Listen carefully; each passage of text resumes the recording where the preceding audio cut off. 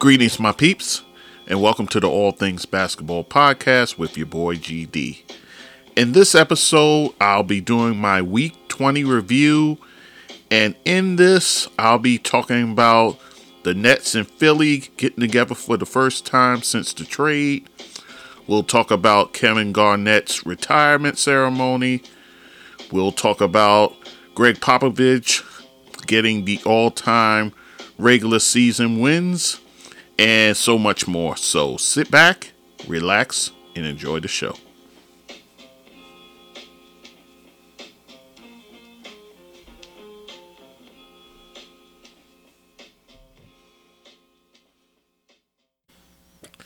Okay, guys, so this is week 20. This is the review. Kind of late with it, so bear with me.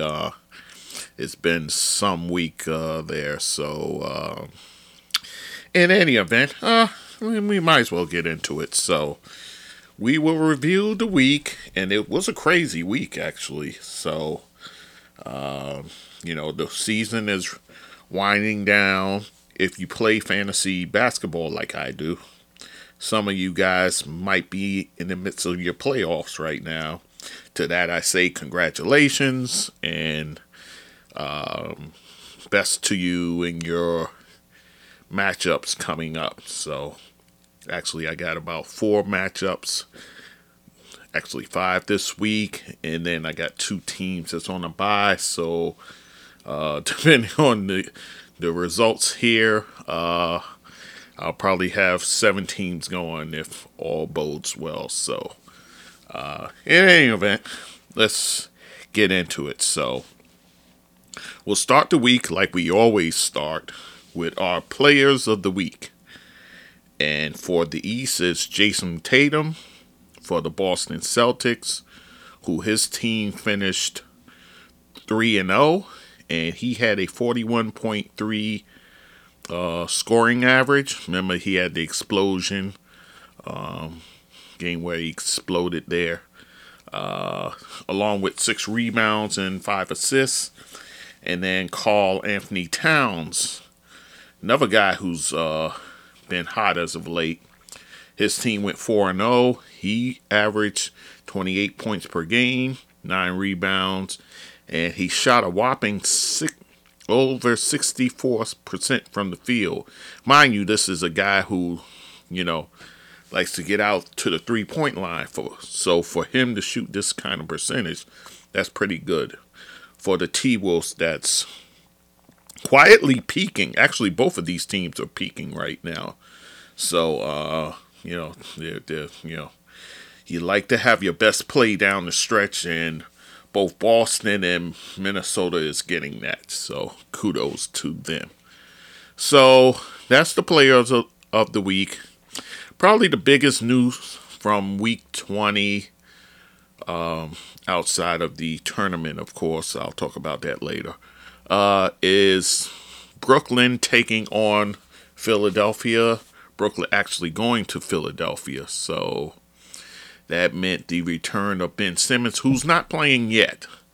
So he's still not playing. So not sure when he's going to take to the court. They're in a wait and see process there. But in any event, so you have this game, Brooklyn going to Philly to face the Sixers. So, and okay, so I'll tell you the result. Brooklyn comes out with a statement win. I'm using air quotes here. Versus the Sixers. They win it 129-100. So pretty big blowout there. They go to Philly and get it done there. But in my eyes, this game was really more important to Brooklyn than it was for the Sixers, and I'll tell you why. Basically, Harden wanted to be gone. We know that. He wanted out. He didn't take too kindly to the kid gloves. They were kid glove treatment that they were given to Kyrie with the whole vaccine thing. So he didn't like that. So, and he wanted to go to a team that's contending. Mind you, he's with a team that's contending, but he wanted to go elsewhere. So fine, that's all fine. So the next Nets front office gives him this wish. They make a trade with Philly. Fine. So Harden's happy. Embiid is happy. Embiid is still getting his numbers. He's still looking like an MVP candidate. So they seem to be doing well together. So so I think more of the onus was on Brooklyn because they accommodated this player who wanted out. So they feel like a jilted lover, so to speak. This guy no longer wants to be in a relationship with us. He wants to go on and to greener pastures. So you kind of scorn. You kind of, a little bitter. So and to me, that's why, everybody wants to say, oh, the Nets, I can see them in the finals. A team, to me, the Nets seem like a team that has to play with emotion. They have to play with emotion. Something's got to be on the line. Somebody's got to feel dissed. Somebody's got to feel, taken for granted. So Kyrie was in his feelings about this game. So was Kevin Durant. So they played. They're a team that plays better on emotion. So that's the way it seems to me. So, and then you see Kyrie. He's D'ing up hard, and I'll give you the numbers here. Kevin Durant with 25 points, 14 rebounds, 7 assists. Seth Curry does it to his old team, 24 points with 5 steals. And then Kyrie has 22 points, 5 assists. And he D's up Harden pretty much the whole game and holds him to 3 for 17 shooting. So he ends up with 11 points, Harden does. This is my problem with the whole thing. Kyrie Irving, we know he's a talent. He's an offensive juggernaut. He's all those things. When it's time to D up a guy, only because, he's in his feelings about Harden, he's going to play this tight defense on him, so on and so forth. My question is, why can't you do that every time you play? Why it's got to be this situation where, you're in your feelings and you feel a way about Harden. So I'm going to D up, I'm going to get in his shorts, that sort of thing. Why don't you just do that the whole way around? Why it's got to be for this special situation? Now, let's say the next game you're let me think of a point guard who garners some respect. Let's say a Luka Doncic. Let's say him. Why you can't D up and get in his shorts? I mean, come on. That's because there's no emotional thing to hold over Luka. So you're gonna let him go out there and do him. So that's my whole thing about Kyrie, man. The man is a phenomenal talent. Don't get me wrong. But if you want to play defense, play it full time. Don't play it because this guy scorns you. Play defense all the time. What's wrong with that? What's wrong with being the two-way player? There's no crime in that. So that's my rant on that. So Brooklyn gets the win, fine. Big ups for them and what have you. So it is what it is. So let's go on to the next bit of news. Greg Popovich, he becomes the all-time regular season wins leader when he beats the Utah Jazz 104-102. So close game there.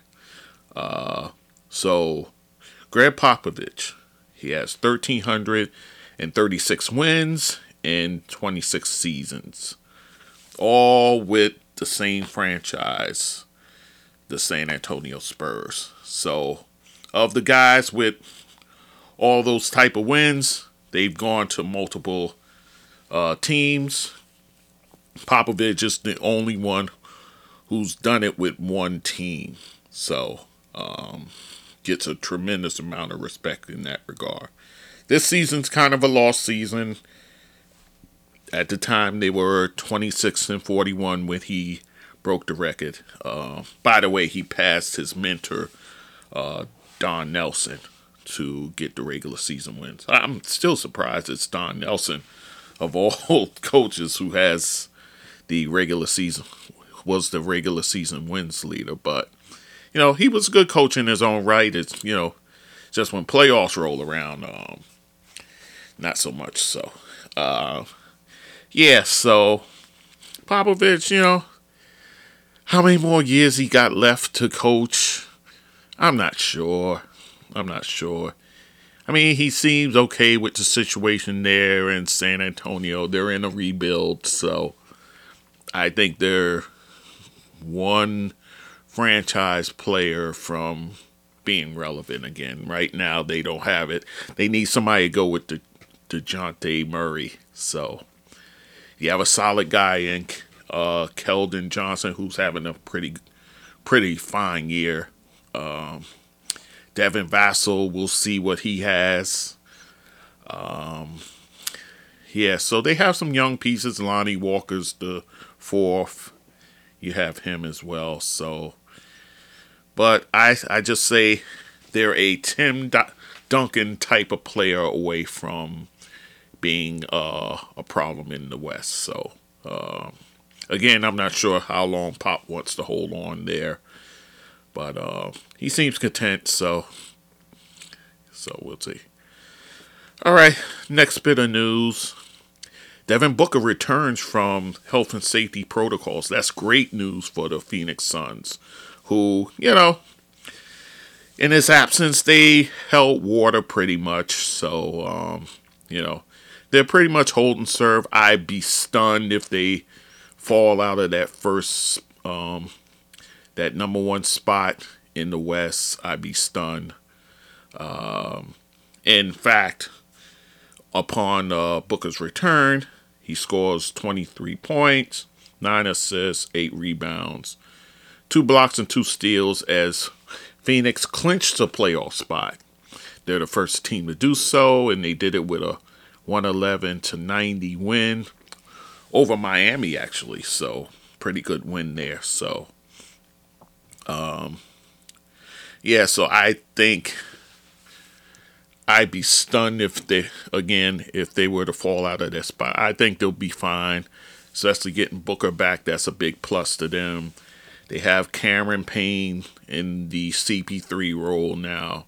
DeAndre Ayton's having a pretty fine year, kind of on the low. So, so I see this team, marching forward and securing that number one spot. So, CP3, hopefully he'll be back healthy and ready come playoff time.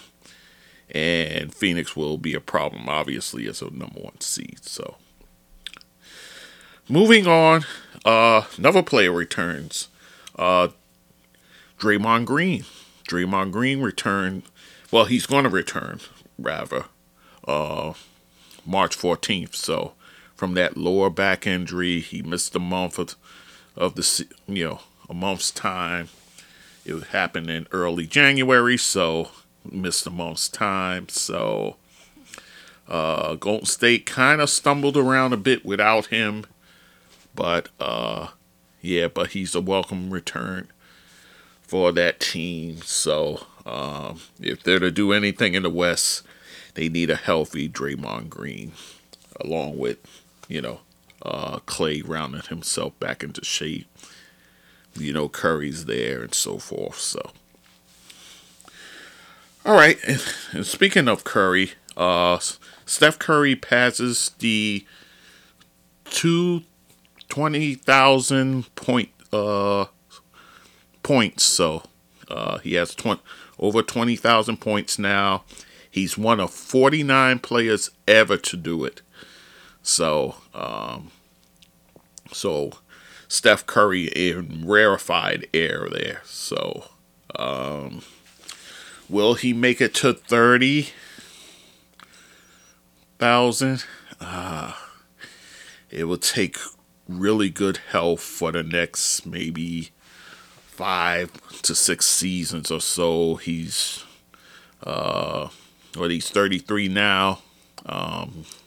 That'd be tough. That'd be really tough. So he could probably get to 25. I doubt if he gets to 30. I'd be surprised if he does. It would take 5 solid seasons to do that, and I don't know if he has it in him. Point guard at the age of 33. He kind of rolling the dice there. But look at Chris Paul, so might be possible. So, all right, so let's move on. There's a segment I want to hold off until all this scoring that's going on. I'll keep that for another segment, for a part 2. So, anyhow, LeBron James, speaking of reaching milestones, he reaches 10,000 assists. He did that in a loss to Phoenix. Speaking of a loss to Phoenix, 140-111.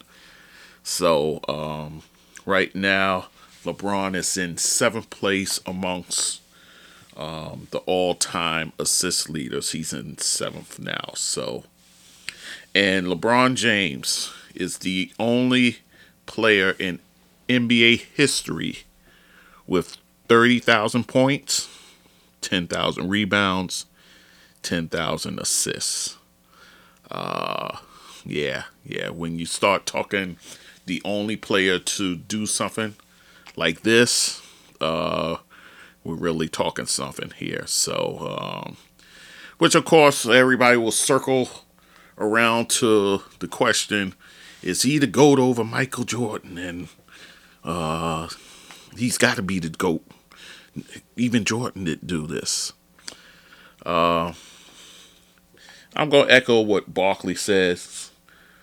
The GOAT conversation between who's the GOAT between LeBron James and Michael Jordan is a lazy conversation. I agree. I actually agree with him. It's lazy because they're 2 different type of players. That's my whole issue with it. They're 2 different type of players. To me, the comparison you would make with LeBron would be more like Magic Johnson, because he was skilled in the 3 facets of the game: scoring, rebounding, and passing. So that's kind of LeBron's game, but he's ultra when it comes to scoring. The apt comparison for Jordan would be Kobe Bryant. So, and Kobe Bryant, he mimicked Jordan. He did everything down to the way he walked, the way he carried himself, so forth. So, and I've said it with friends, the comparison between Jordan and LeBron is nonsensical. It really is, because they're 2 different type of players. If you know basketball, you can see that a mile away. They're 2 different type of players. So when we start talking this GOAT stuff between LeBron and Jordan, leave me out of the conversation. That's a conversation I don't want to have, because I agree with Charles Barkley that it's a lazy conversation. So yeah, so that's my little rant on that. So let us move on. On Sunday, Kevin Garnett, he had his number 5 jersey retired in Boston. Kevin Garnett spent 6 years in Boston. He was All-Star 5 times. His average was 15.7 points per game, 8.3 rebounds, 2.7 assists, 1.2 steals, a block per game. He shot at 52% from the field and about nearly 83 from the free throw line. He won 1 championship with him. He was a 4-time All Defense and 1-time All NBA. So this begs 2 questions. By the way, Ray Allen was at his jersey retirement ceremony, and it seems like they mended the fences as far as the rift between Ray Allen and Kevin Garnett, as well as Paul Pierce. Seemed like they buried the hatchet. You kind of saw inklings of that at the NBA 75 celebration at the All-Star game. So you kind of saw a thawing, if you will, of the kind of friction that was there. So I think this kind of culminates it, this ceremony here. And he actually mentioned Ray Allen's next to go up in the rafters. So, like I said, 2 questions. Should Kevin Garnett's number be retired in Boston? He was there only 6 years. He did win 1 championship. It could be, well, it's being said, he changed the culture of what was going on in Boston and so forth. So 6 years, is that enough to retire a guy's jersey?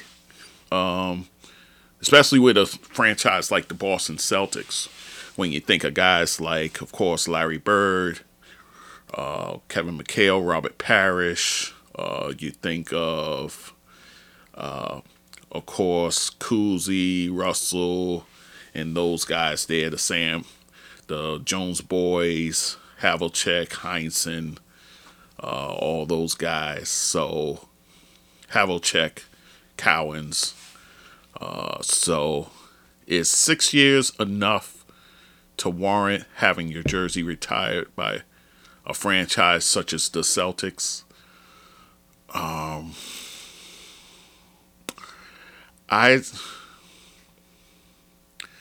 don't have a problem with it. I really don't. I don't have a problem with it. Other people may, I've heard it, the question raised, it doesn't make sense or what have you, which I don't think I say that, but he came, he brought a championship there, so forth. So Pierce, well, by the way, Pierce's jersey is up there as well. So, and now he mentioned Ray Allen. Ray Allen only spent 5 years there. Remember, the one less years because he went to Miami. So,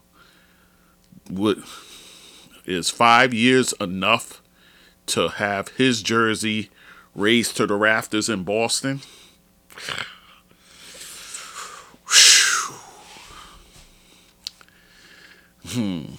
I don't know. I don't know about that. I don't know. I would be on the fence about that. Was he a vital part of them winning the championship? No question about it. Is it enough to put his jersey up there? That's where I struggle. I get why you did it for Garnett. I get that. Just what he brought, being the leader and so forth. He was the leader there. Paul Pierce was no leader. He followed what Garnett did. Garnett was the leader there. Make no bones about it. So, if Garnett doesn't come there, Pierce doesn't get his ring. That's it. So, yeah. So it's one of those, I could go either way with it. But it's fine. Garnett's jersey being up there, that's fine. I can live with that.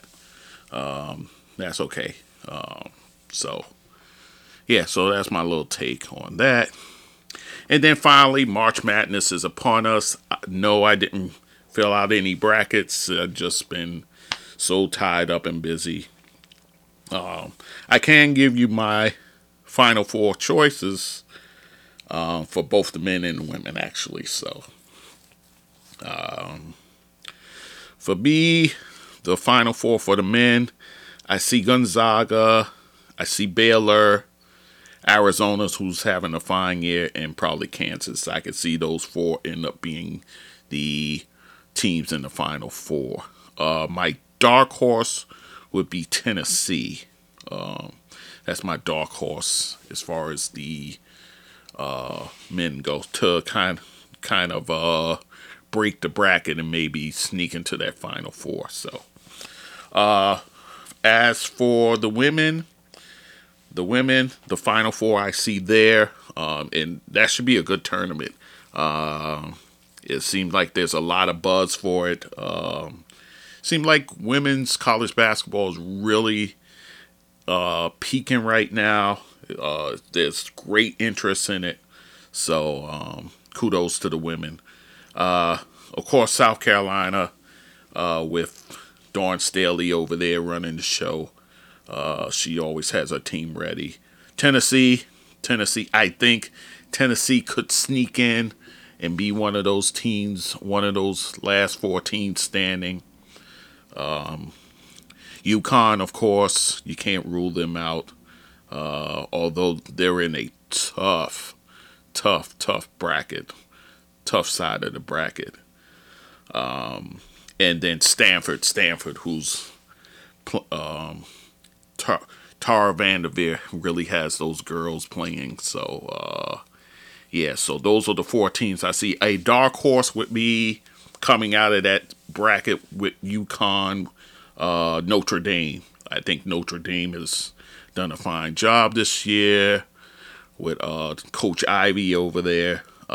So I really, if there was a team that can kind of wiggle this way in, I think it would be Notre Dame. So, all right, guys. So I want to stop it there because I want to get into all this scoring that's going on. So I'm going to stop here. And then when I come back, I'm going to go over all these scoring binges that's been going on. Well, as of week 20. And there were a lot in week 20. So, all right. So I'll see you on the other side, guys. Okay. All right. Until then, we'll talk. So, my peeps, if you enjoy what you're listening to, you can follow me on my Facebook page, GD That Sports Dude. You also can follow me on Instagram and TikTok at GD That Sports Dude. And also on Twitter, you can find me at GD That Sport Dude. Also, you can email me at thatsportsdudegd@gmail.com. You can also support me through my Zelle at that same email address. And also on anchor.fm/GD That Sports Dude. You can hit the support button there to contribute to this podcast and also like me there as well. And again, I thank you for listening to this content.